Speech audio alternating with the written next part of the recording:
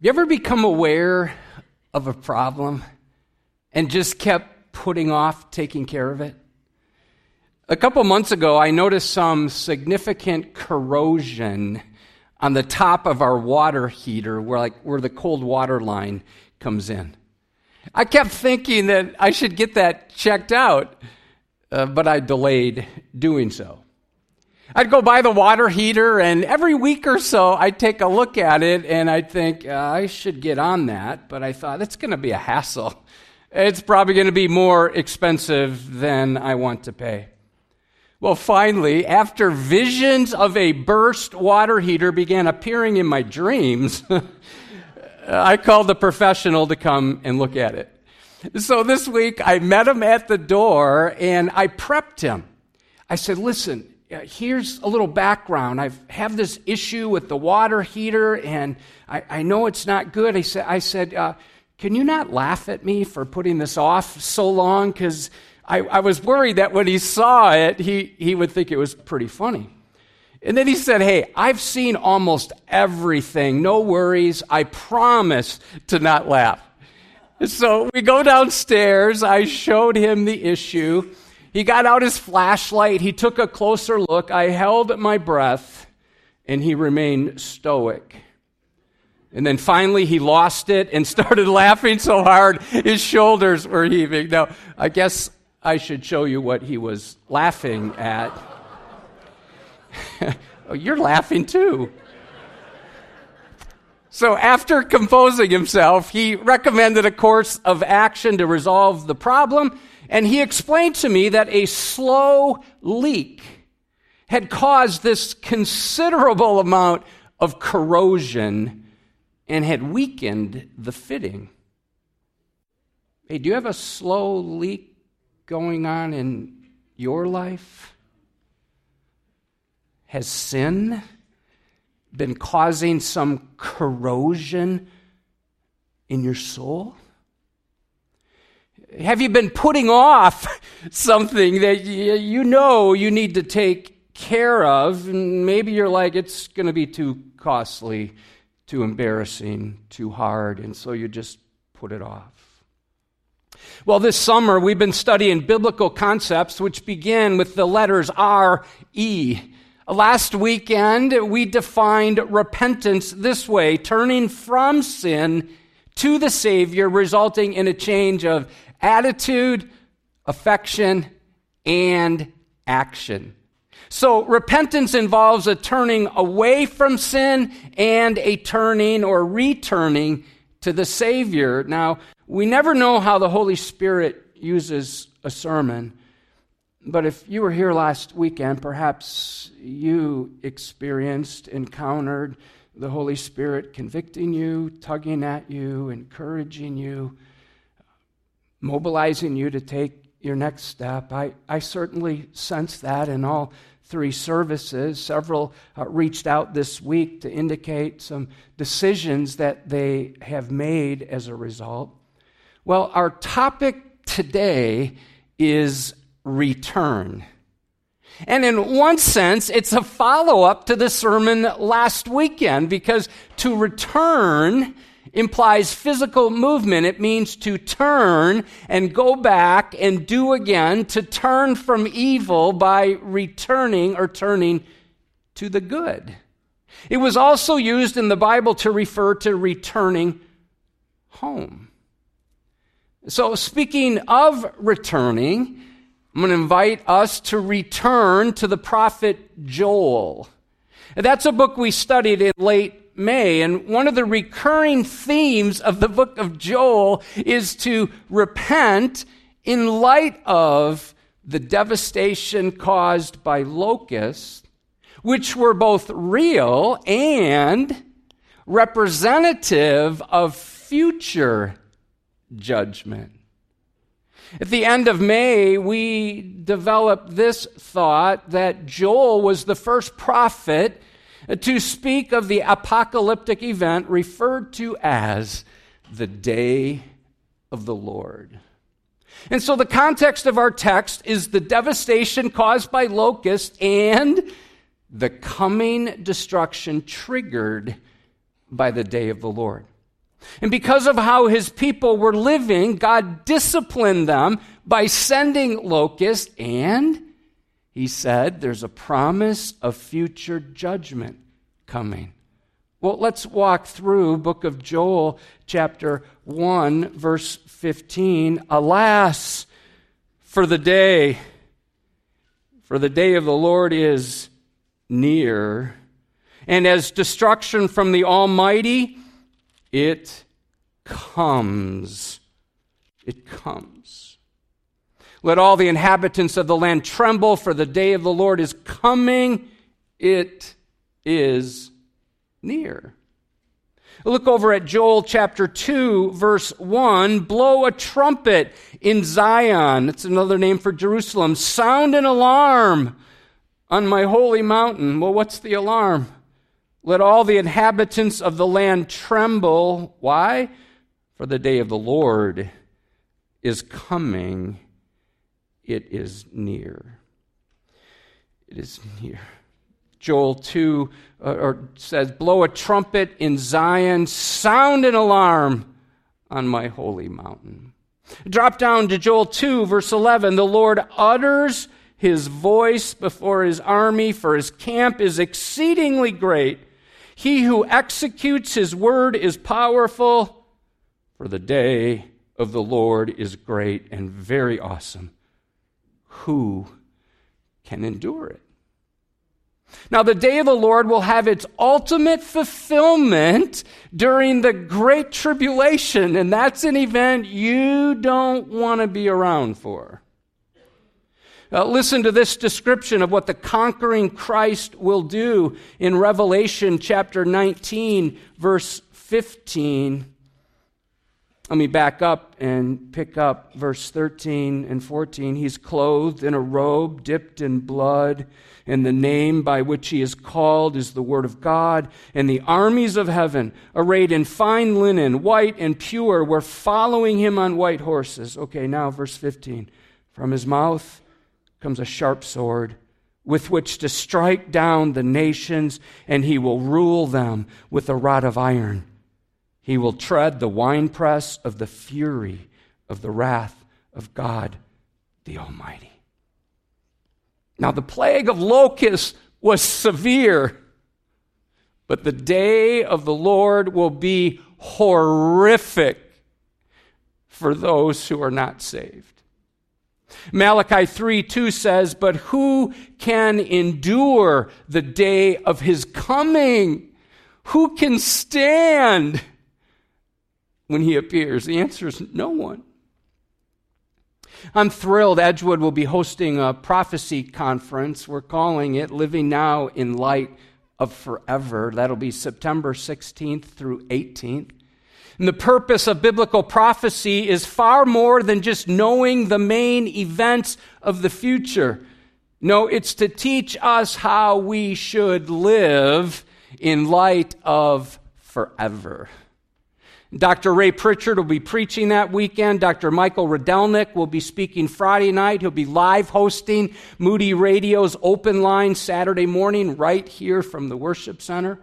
Levi Hazen, Jared Hall, Jason Crosby, and I will also be speaking.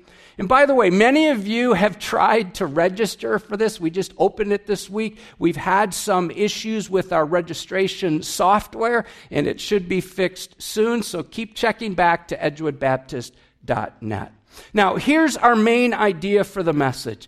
Because Jesus will return one day, we must return to him today. We begin with how we're to return to the Lord. I'm in Joel chapter 2, verses 12 and the first part of 13. Yet even now, listen to, you just kind of feel and sense God's heart here. Yet even now, declares the Lord, return to me with all your heart, with fasting, with weeping, and with mourning, and rend your hearts and not your garments. I mean, the word yet tells us it's not too late to return right now. In the midst of looming judgment, God says there's a window in which you can respond before catastrophe strikes. So here's the idea. Do so immediately. Do so without delay.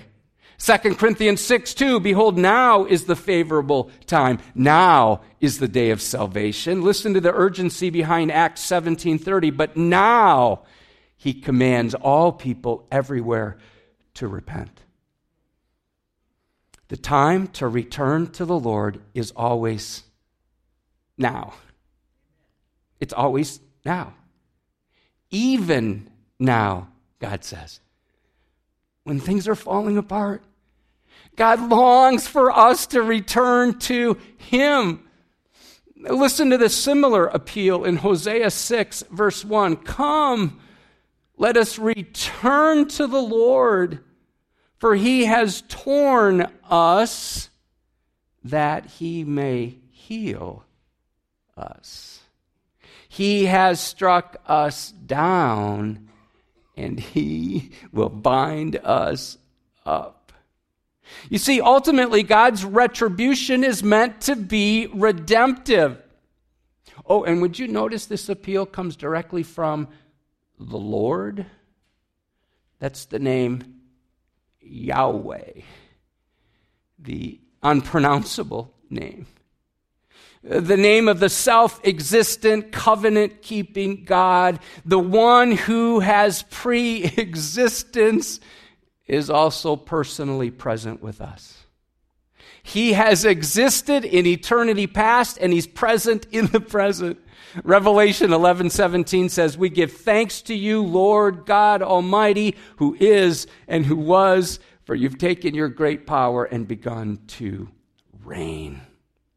Now, we're told right here, we're just going to walk through the passage, 5 different traits when we return to Him. Would you notice, number 1, we're to return not half-heartedly, but wholeheartedly. And our return must begin internally, as we're called to engage with our entire heart. Lamentations 3, verse 40, let us test and examine our ways and return to the Lord. It means we're to do an inventory of our lives and kind of check ourselves, check our spirit, see what's going on, and return to Him. Deuteronomy 6:5, you shall love the Lord your God with all your heart, with all your soul, and with what? All your might. So we're to return with our whole heart. Notice next he says, return with fasting.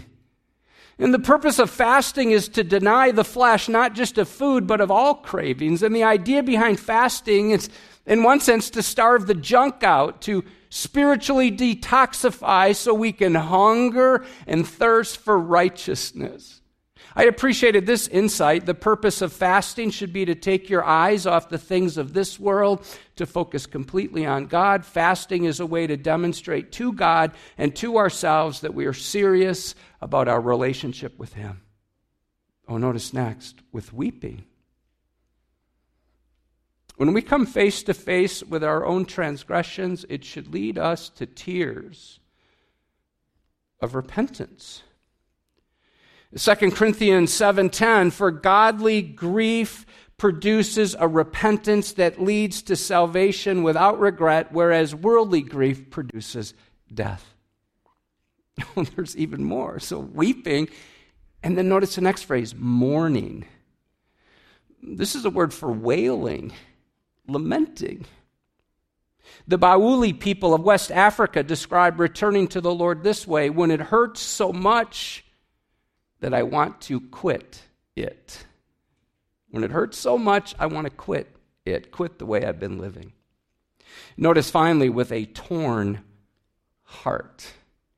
That word rend, we don't use that word much. It means to tear or rip apart.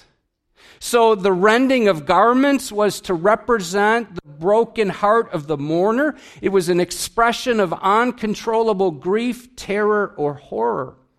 Now, here's the backstory. These were like physical, outward signs of what was to be going on the inside. So it was common for people to wear sackcloth. Like this, you wouldn't want to have this next to your skin, would you? Well, they would wear something that was actually made out of black goat's hair, very rough, and they'd wear that next to their skin so it would chafe, and it would cause open sores to show that they were grieving and mourning. They would also take ashes and kind of smear them on their heads, on their faces, these black ashes, and then they would literally tear their garments, and they'd take their outer robe and they'd just tear it to let people know that there's some stuff going on the inside that's not so good. And so here's what God is saying to that. He's saying, okay, all those outward acts, which maybe initially were a demonstration of inward reality, had basically just become rituals. And God says, I want you on the inside to be broken. I want you to be torn up on the inside. Let me remind you what we read in Psalm 51:17. The sacrifices of God are a broken spirit and a contrite heart. Oh God, you will not despise.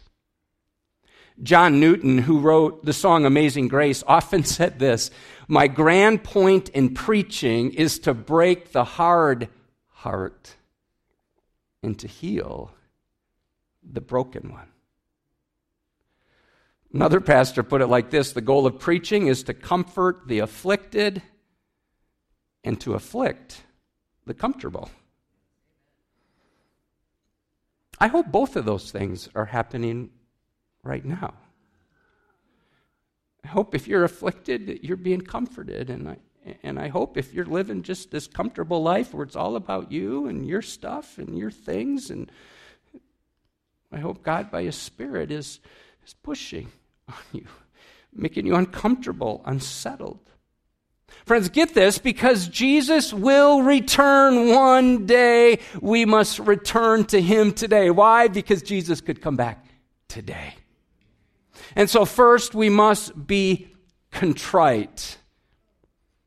Oh, I can't wait for you to see the second one. We're called to believe God's character. Verse 13 answers why we can return.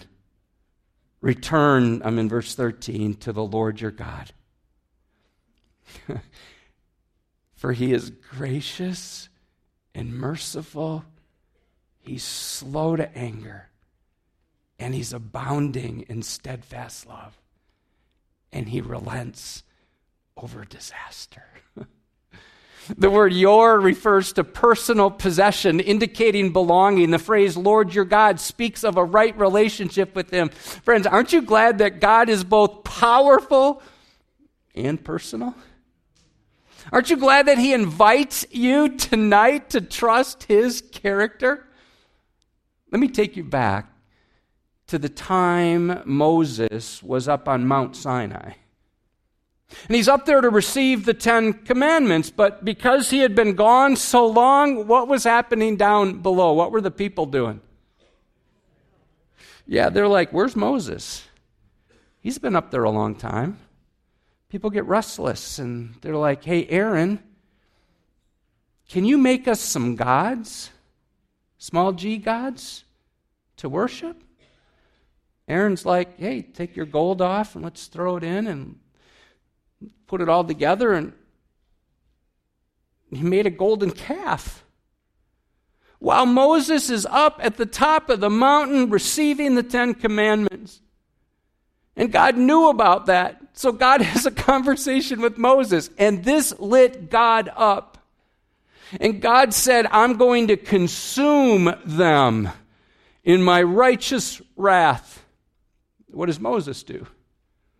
Well, he immediately intercedes for the people. He asks God to turn from his burning anger and to relent from the disaster he had planned. So Moses goes down the mountain. He sees the calf and God's people dancing before it. What does Moses do? He gets lit up.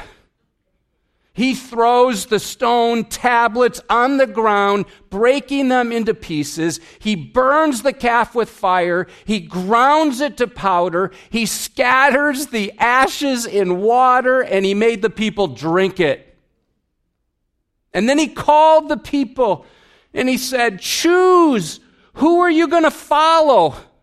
You're going to follow this way of living and just living like you want and follow this golden calf, or are you going to follow the Lord? You see, because of their spiritual corrosion, many of them persisted in rebellion. And you know what happened? They were consumed by a deadly plague. So that's the background. That gets us to this. Before leaving Sinai, Moses longed for a fresh glimpse of God's glory. Listen to how God responded in Exodus 33:19. He said to Moses, I will make all my goodness pass before you, and will proclaim before you my name, the Lord. Did you catch that? God's glory is connected to his goodness. So after making some new tablets of stone, the Lord descended in the cloud, and he stood with Moses. And there he proclaimed the name of the Lord. I'm sure Moses is shaking in his sandals. You just asked to see God's glory, and I wonder if he's like God is going to appear in this display of holiness and glory and burning fire. Listen to how God reveals himself. Exodus 34:6. The Lord, Yahweh, Yahweh. That would have gotten Moses' attention. And then the Lord spells out the meaning of his name in words whose sweetness has never been surpassed. A God merciful and what? Gracious. Slow to anger and abounding in steadfast love and faithfulness, keeping steadfast love for thousands, forgiving iniquity and transgression and sin.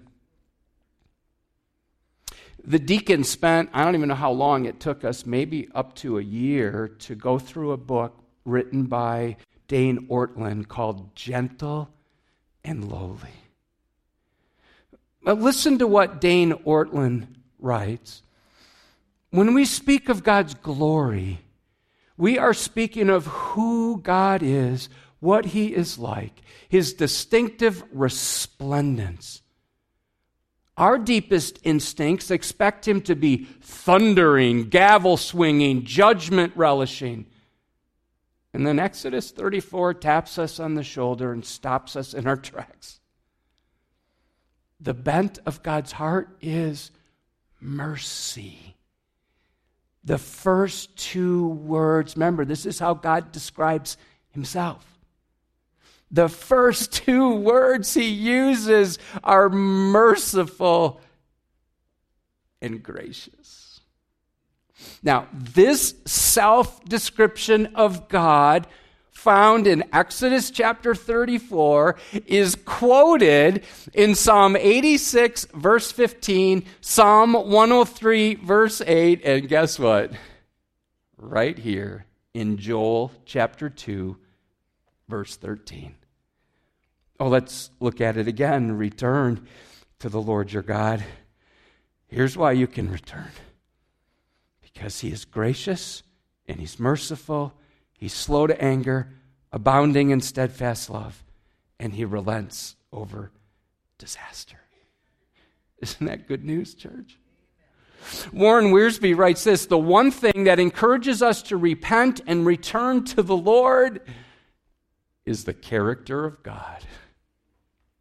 So we're urged to return for 5 reasons. And I want you to see they're all tied to his compassionate character. First, he is gracious. This word means the bestowal of unmerited favor. It means you and I don't deserve it. And it's unmerited favor bestowed from a superior to a needy inferior. And it was only used of God. The idea here is God is always gracious. It was Elizabeth Elliot who once said, "No sin is great enough to drain dry the ocean of God's grace." There's more. He's merciful. Mercy means not getting what we deserve. This word is also translated as compassionate forgiveness. The Hebrews derive from a root word referring to a mother's womb, indicating the strong feelings a mother has for a child. Ortlund writes, it means his mercy is not calculating and cautious like ours. That's true, right? When we're merciful, we're like, okay, I'll give you a little bit. His isn't like that. It is unrestrained, flood-like, sweeping, magnanimous. Another reason we can trust him, he's slow to anger. This is a Hebrew idiom. It literally is translated this way: long of nostrils. It refers to a horse flaring, like snorting. And so the idea is that God has a long fuse. So people have ample opportunity to repent and to return. Psalm 88:38, yet he being, this is so good, compassionate, atoned for their iniquity. He did not destroy them. He restrained his anger often. He held his anger back. And he did not stir up all his wrath. One commentator said it well: God is always more willing to bless than to blast, to pardon than to punish, to win by love than to wound by lashing. Notice next, he abounds in steadfast love. That word abound means with great intensity and abundance. So we're to return to God because he has this overflowing, never-ending amount of love for his people. And that phrase, steadfast love, speaks of God's loyal covenant love. It refers to his unconditional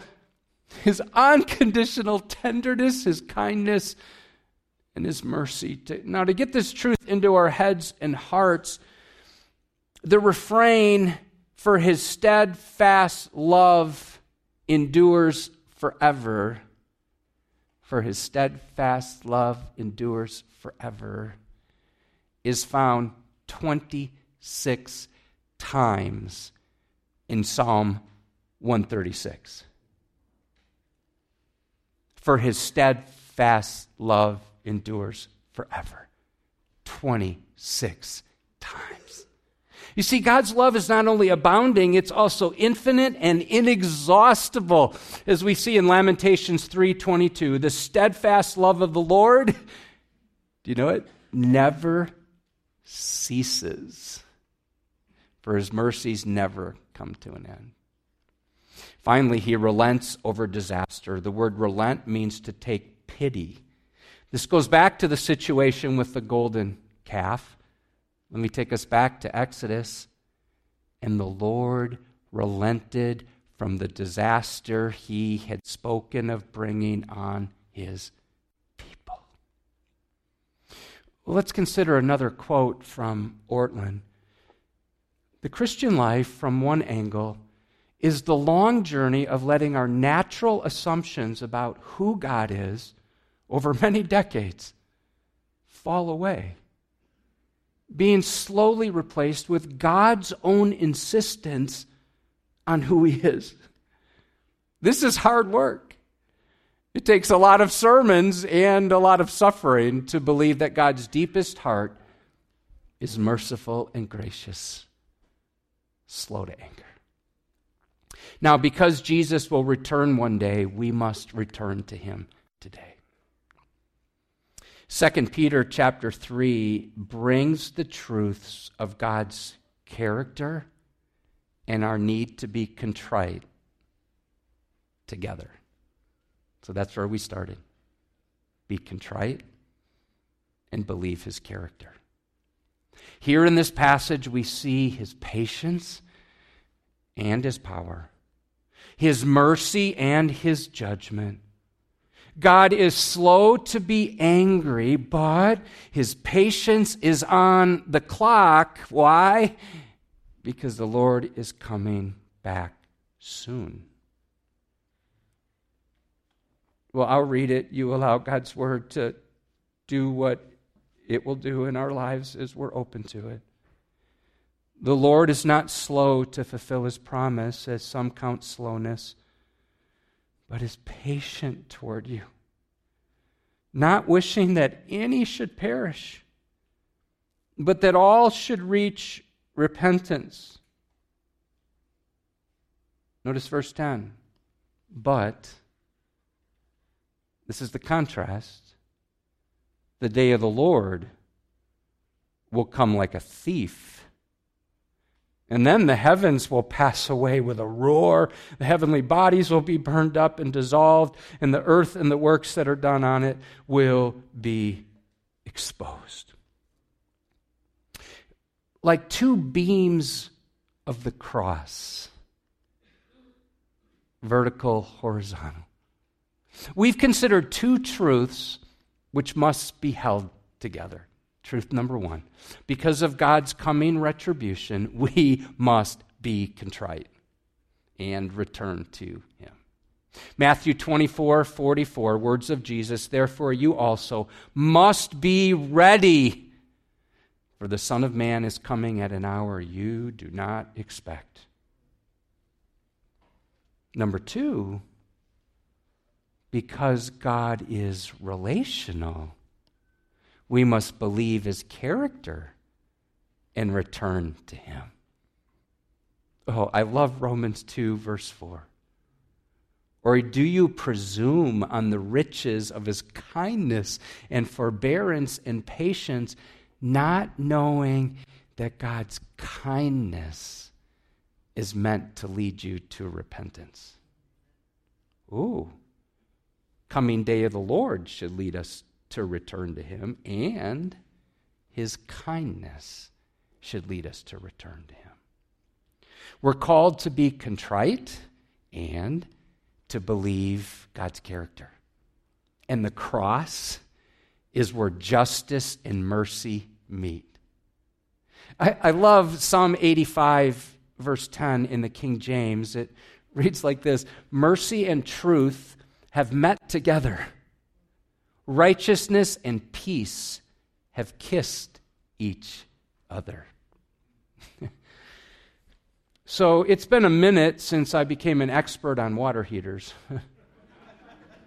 And I never knew water heaters have something called a sacrificial anode rod in them.